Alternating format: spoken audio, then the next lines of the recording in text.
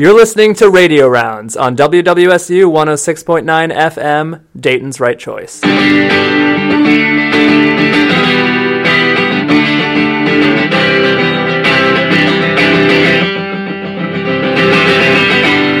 see portraits of white coats, I see long roads and dreams. I see portraits of white coats, long roads and dreams. Words are never enough unless you say what you mean. Words are never enough, why don't you say what you mean? Rounding on the radio, it's astounding. It's just like in the hospital, but it's medicine on the airwaves. Here come the radio rounds, rounds,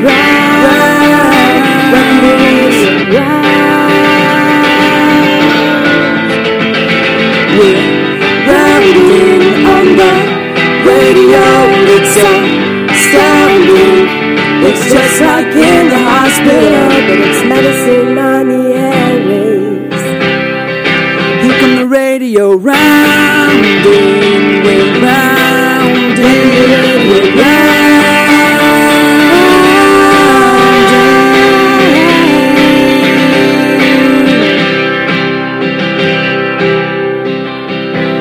Welcome to Radio Rounds.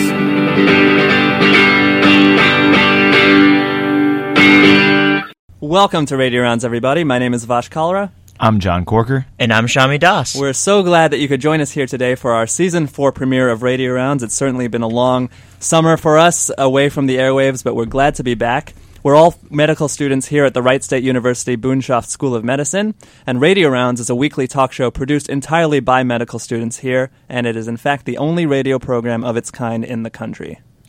And each week we really make an effort to explore the qualities of humanism in medicine through a variety of different perspectives, those of world-renowned physicians, authors, students, patients, and healthcare leaders. We're certainly going to start that process today with our guest, whom I'm going to introduce in just a short while, and certainly all of our guests during Season 4. It's going to be a lot of fun. Also, we're joined in the studio today by second-year medical student Casey McCluskey, whom we've actually featured on Radio Rounds in the past. In fact, there's a video interview of her on our website, radiorounds.org, under the special features section. And that interview, Casey, was, of course, conducted under much different circumstances.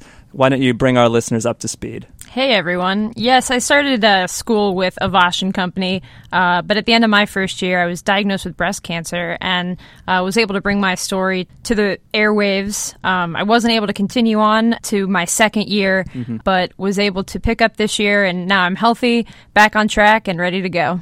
She's a great lady with a great story, and as the class of 2013, we're glad to have her, and especially here at Radio Rounds, we're looking forward to hearing a lot more from her throughout the rest of Season 4.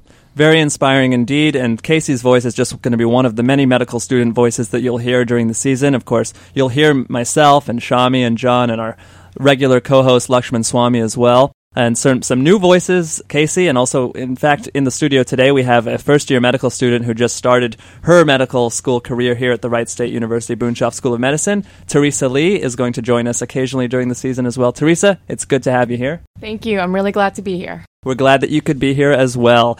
Now, we're going to start off today's show looking ahead a bit to what we can expect during this season of the show. We'll also catch up a bit since we've been off the air for the last 3 months. And then we'll introduce our featured conversation of the week with astronaut physician Michael Barratt. He's a mission specialist with the NASA Space Shuttle Program, and I can guarantee you that our conversation with him will be out of this world.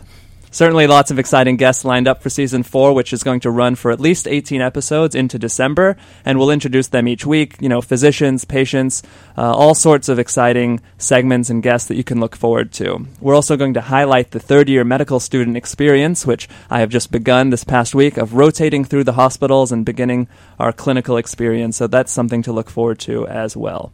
But before we get started with Dr. Barratt, it's been a little while since we were on the air together. We had a few boutique episodes over the summer between Seasons 3 and 4. We explored healthcare reform legislation and how that rubber will meet the road over the next 4 years. And we also talked a little bit about what students can do if they don't get into medical school the first time around. So some very interesting intra-season episodes, but ultimately more often than not, we've not been in the studio and not been studying for medical school. Avash, I understand you took a little quiz back in June. You want to tell us a little about that? Yes, it was just a small little quiz back in June that Shamie and I both took.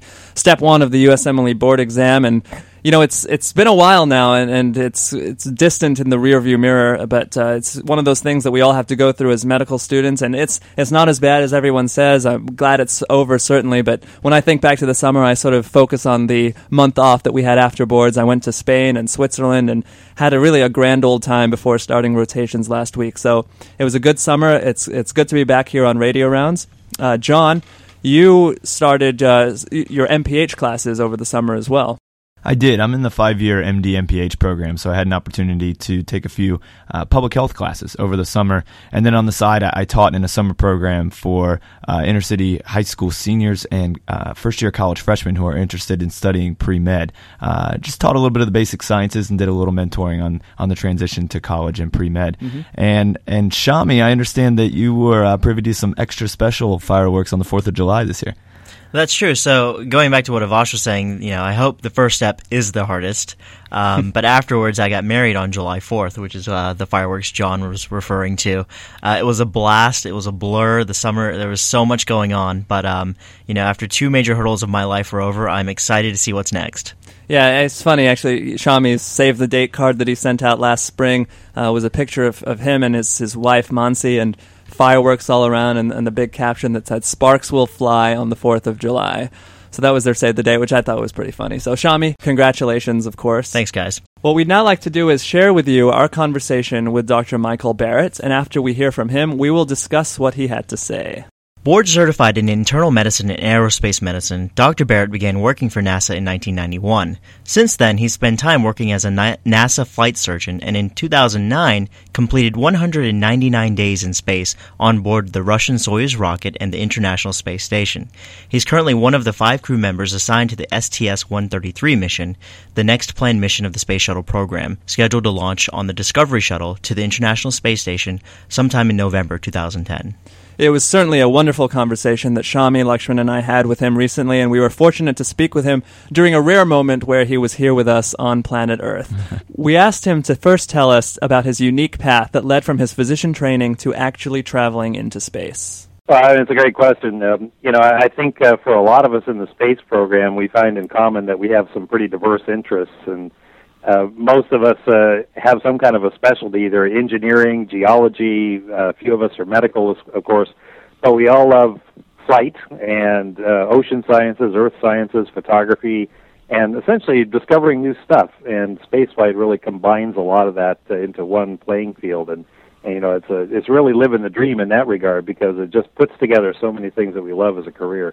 From a medical standpoint, it's a little bit of practice, a little bit of research, a lot of new physiology to look at, and a lot of new technology, pretty much cutting-edge technology that we have to field in that environment. So it's really the best of many, many worlds.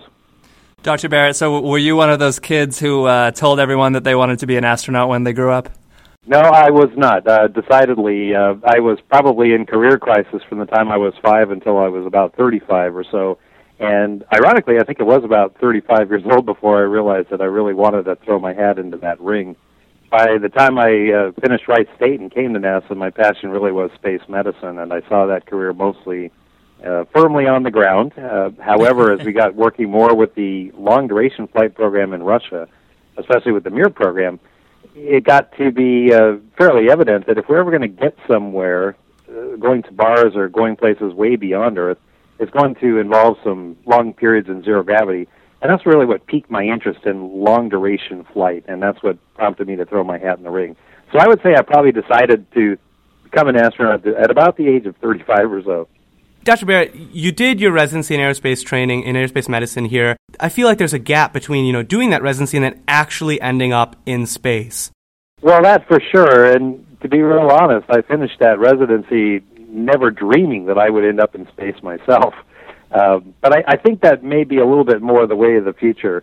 It's kind of ironic in that I trained crews for years, and I told them what exactly was going to happen to their body when they got up into zero gravity, and I trained them how to use hardware and all the peculiarities of having to use that medical hardware in zero gravity, but I'd never really been there myself. And it came pretty clear that to be really effective in that chosen career specialty, which, of course, was space medicine, you really do have to go there yourself. And it really was, like I say, an unexpected thing to do, but a career-fulfilling thing as well. I'm an astronaut, but I think first and foremost I'm a physician, and my field is space medicine. I think we will see more of it. We did just select 2 new physicians in our last astronaut class. They're both from the UTMB fellowship program, so a bit of a different route here.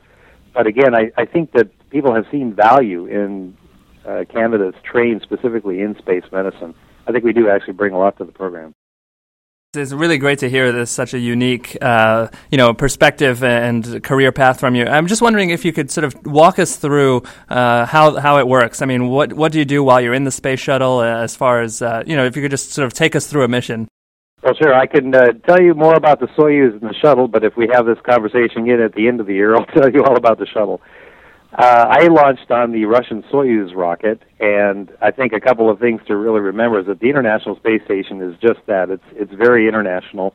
There are 5 partner agencies and nearly 20 participating countries, and it's pretty much a bilingual station. Everybody has to be fluent in English and Russian, and you can, until recently, you could launch there 2 ways, either on the shuttle or on the Russian Soyuz to become a long-duration member up there.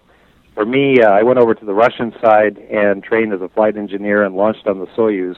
So everything is pretty much in Russian there. All the displays, the flight data file, as we call it, the instruction list, the checklists, and, of course, the language with the Mission Control Center. So you pretty much become a Russian cosmonaut when you launch on the Soyuz. It's a 2-day trip, and during that time you kind of have a little downtime while you catch up with the station and get adapted to zero gravity. And in 2 days you dock and rendezvous with the station, and you open that hatch and you just get a big eyeful because the station is massive and complex. And that first day I'll never forget of just seeing what my new home was going to be like for 6 months. After that, you start 2 things. You start learning your routine, how you're going to work up there and be productive, and a lot, of course, is expected of you doing experiments and systems work. But the other thing you do is you really start your adaptation in earnest, and every system in your body does some change or undergoes some change as it adapts to zero gravity. And that starts in earnest the few minutes after you launch, but it doesn't really end for several weeks. Some people would say even a couple of months or so after you get up there before you're really adapted. And that was very interesting for me to go through, kind of watching my motion control get better, learning how to exercise up there, knowing that your blood volume is lower but very appropriate to the environment that you're in. And then after about 2 or 3 months, you just feel great. You feel natural. You can fly accurately, deliver large masses on a dime, and it's just really pleasurable to be up there once you've got the routine down and once you've gone through your adaptation. And I'll tell you that for me, at the end of that nearly 7 months up there, I almost didn't want to come home. I was just having such a good time and feeling great. Of course, you're up there as both an astronaut and as a physician. How do you split your time? I mean, are you doing a lot of clinical medicine, a lot of research, some of both?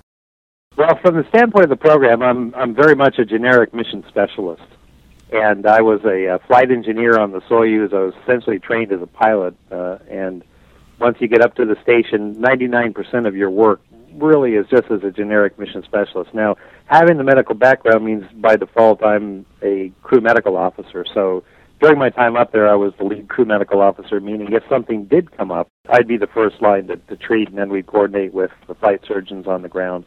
And if we had medical questions from the standpoint of the crew, such as how best to sleep shift for a coming event, then that was pretty much me as the focal point for that. And that's what you expect from the crew medical officer on board. But I just have to emphasize that we work very closely with the flight surgeons on the ground who are also space medicine trained. And, you only have to ask the flight docs who were assigned to our mission how incredibly busy they were to get an idea of how much we really rely on their expertise as well. So I can tell you that there's a lot of medical expertise that's really necessary on both ends of that pipeline. Sure. So is there always a physician up there? There is not. Right now, we have a crew of 6 as our standard crew, and if you think about it, to do that, you'd have to have one of every 6 astronauts or cosmonauts a physician. Now, we'd actually like to have that in a lot of ways. It gives us a comfort factor, but we just don't have that many in the crew or in the Corps. And probably about a third of the time nowadays, we have a physician up there.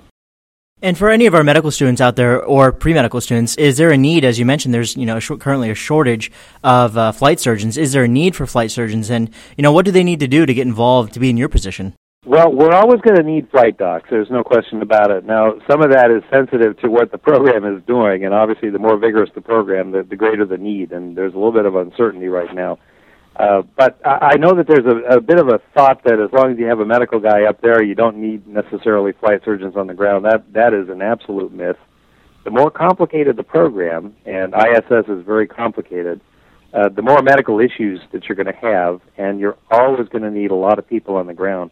And the thing that the flight surgeons do on the ground, aside from prepare you and your hardware and kind of screen all the medical experiments, they do all that before flight, which is a tremendous amount of work. But during the flight, they serve as the medical representative for the program, for mission control, for the people who manage the flight, for the people who manifest all the resources that launch. And, of course, they're the liaison, the direct liaison with the crew, and we talk privately with them pretty frequently. So the need for those guys, as long as we're flying people, is going to be pretty solid. Could you tell us a little bit about the medical situations that might arise on the space station that require your expertise? That's a great question. Just by virtue of being in space, and in particular on a low Earth orbiting platform, there is kind of a list of occupational hazards, things that you see fairly frequently, so you're always going to be ready for that. Foreign bodies in the eye, aspiration of foreign bodies, because there's no gravity and nothing settles out. So it's not uncommon that people kind of fly into something. And we have all sorts of ways, some that are unique to zero gravity, to flush a foreign body out of the eye. Occasionally people aspirate a little particle, especially when we're moving lots of stuff back and forth and releasing particles, and you do a little bit of coughing up there, so that's definitely one thing. Space motion sickness, fortunately, lasts just a few days, but you see that fairly commonly in over half the folks who fly, and we have medications that we use to treat that, and main thing is you really want to keep people hydrated.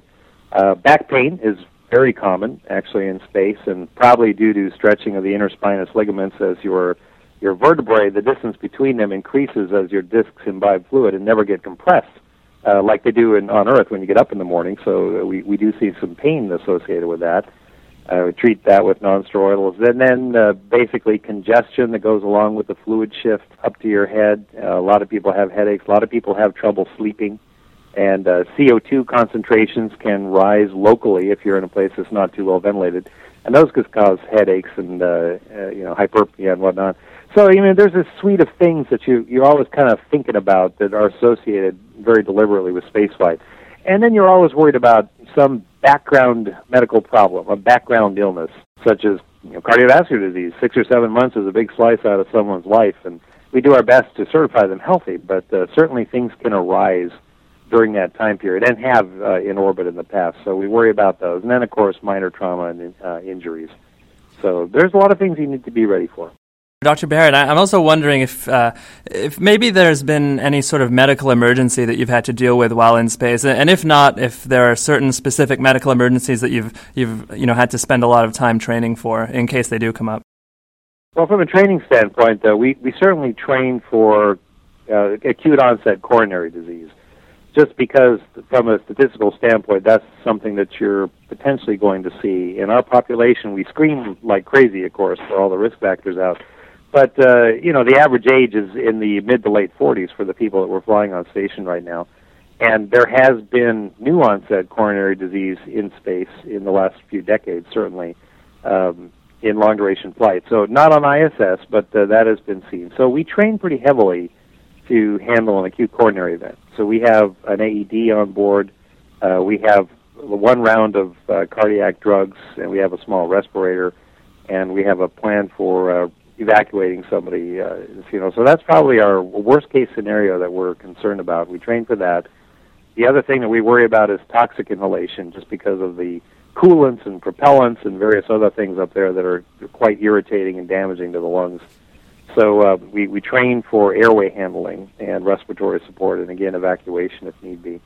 Now, fortunately, we've not really had anything quite that dire in real flight. Nothing acute, and certainly no arrest scenarios or anything like that. But there has been probable kidney stone in the Russian program maybe 25 years ago or so, and there are things about spaceflight that might predispose you to that. So that's another thing we get ready for. We want to be able to administer pain meds and intravenous fluids and whatnot. So those are examples of some of the things that we target our training and our hard work towards. And I'm sure some of our listeners right now are wondering, what does an exact evacuation entail? Well, it's a bad day if you have to evacuate, no question about it. But if you do, there's always enough seats going down for every crew member on board. And right now, the vehicle to get you down would be the Soyuz. Each Soyuz is a small capsule that holds 3 people. So anytime you have more than 3 people on board, you have at least 2 Soyuz spacecraft up there. And that's essentially how we'd bring someone down. If one person out of a crew of 6 became ill or injured, and we determined that he would be best served on the ground, and we determined that that person was up to making the trip, which is quite a sporty little trip coming down on the Soyuz with a kind of a bang onto the ground at the end. Well, then we would actually take half the crew, all 3 crew members that would be assigned to that Soyuz, and bring them all down for the sake of that one ill or injured person. Now, like I said, the Soyuz is a bit of a bang. You're going to get a little bit over 4 Gs coming down if everything's normal, and you thump down in the steppes of Kazakhstan, and you're met by a search and rescue team.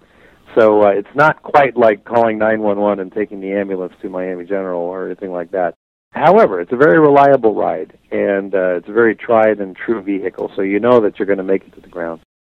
And you mentioned that you're going to be on the space shuttle departing in September. For our listeners, that's the last space shuttle to depart for the International Space Station or the Space Shuttle Station program. Well, how do you feel about that? Well, that is correct. First of all, I was very shocked and very honored to be assigned to the last mission. And ironically, that assignment came while I was still up on the International Space Station. So before I even landed, I was assigned to my next flight, which was just a tremendous feeling to have. Obviously, it's a great honor to be assigned to the last mission, and very bittersweet. I think being on the shuttle, which is just a magnificent vehicle, and seeing the station is something that I've always wanted to do. You don't get much of a view of it from the Soyuz, but from the shuttle, it's just panoramic as you approach to dock, and I'm prepared to be overwhelmed, I think, when I see that thing, and to land with it. And I have a tremendous crew. The other 5 crew members that I'm flying with are just a great group, and 2 of them actually flew with me on station.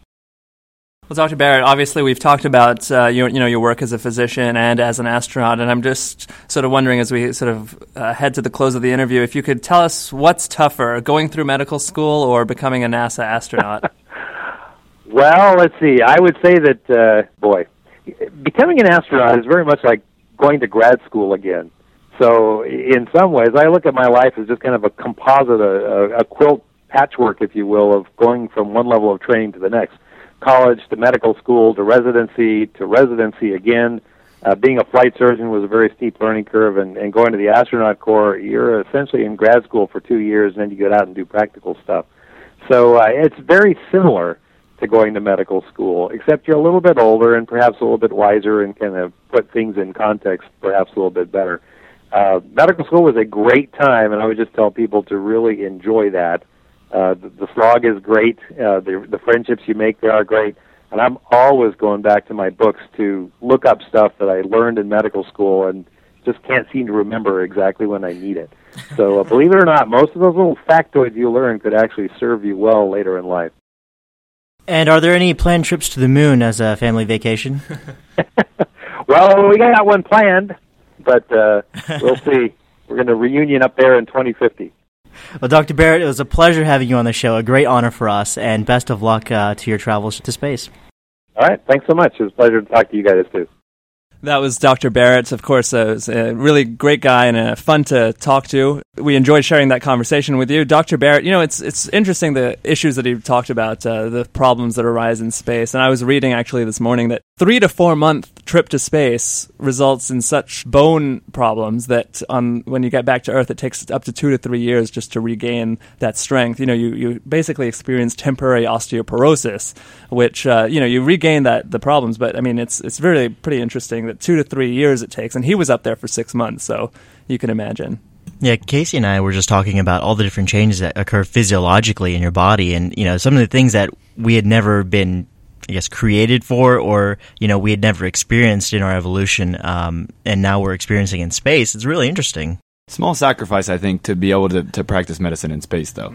To be out there, what a great experience. I mean, his stories of being up there after he acclimatized to being in zero gravity and just working up there. What an interesting environment. I was just glad to hear that after specializing in so many things, and that he admits to still having to look things up, it takes a little pressure off me to have to remember everything that we're learning right now.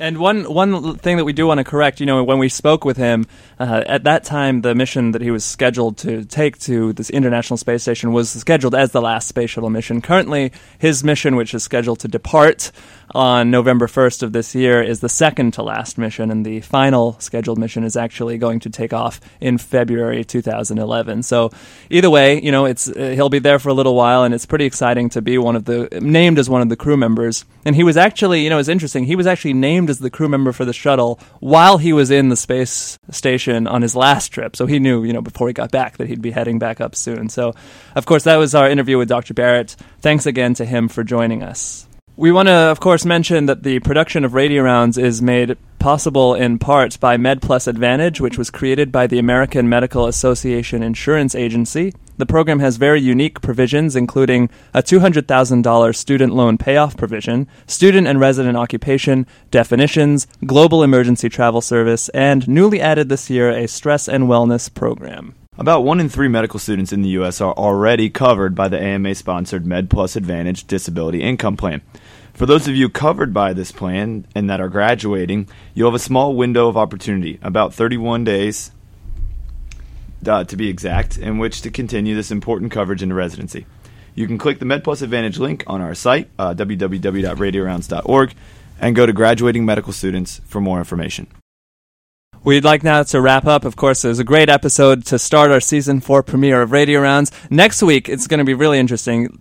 Recently here at the Wright State, we had our new first years join us, and a white coat ceremony was held this past Sunday here in downtown Dayton, Ohio. It's a great ceremony that they do here for Wright State, certainly at medical schools across the country as well, but the first years get to put on their nice, crisp white coat for the first time, and we had John, Shamie, and Lakshman there on site doing field reports, basically interviews with the students, with the parents, and we're going to air some of that next week. We'll also have some first years in the studio sharing their feelings on starting medical school after such a long road to get to this point. Yeah, it was actually a really exciting experience to be there interviewing the students and then trying to remember, 3 years ago for us, 2 years for you, John, almost, or actually 1 year now, the excitement and enthusiasm in which you start medical school and your medical training. And so we'll be sharing some of those stories with you next week. We're going to have some upcoming video as well featuring thoughts of medical students about the transition from classrooms and lectures to patients in the wards. And you can find that on our website, www.radiorounds.org. Of course, all the information on the show is there. You can find our podcasts on iTunes. You can just search the iTunes store for Radio Rounds. We'll have a podcast of each episode available there as a free download. You can search for us on Twitter and follow us there and join our Facebook group as well. We also want to quickly mention that Radio Rounds is proudly sponsored by the Student Doctor Network, online at studentdoctor.net. This Sunday on SDN, Drowning in Student Debt, a case study on the impacts of student debt on a newlywed couple with professional degrees. Thanks to everyone who was part of today's episode. Of course, our executive producer, Shamie Das. Casey, it was great to have you in the studio. Oh, thanks for having me. And, of course, our other co-host, Lakshman Swamy, who's been here checking our audio levels during the show as well. Thanks for joining us. Join us next week, Sunday, for our White Coat Ceremony episode. Of course, that's 12 p.m. Eastern Time, or you can listen anytime you'd like to our iTunes podcast. Until then, have a great week. My name is Avash Kalra. I'm John Corker. And I'm Shamie Das. And one day, we'll be your doctors. Here come the radio rounding, we're rounding, we're rounding.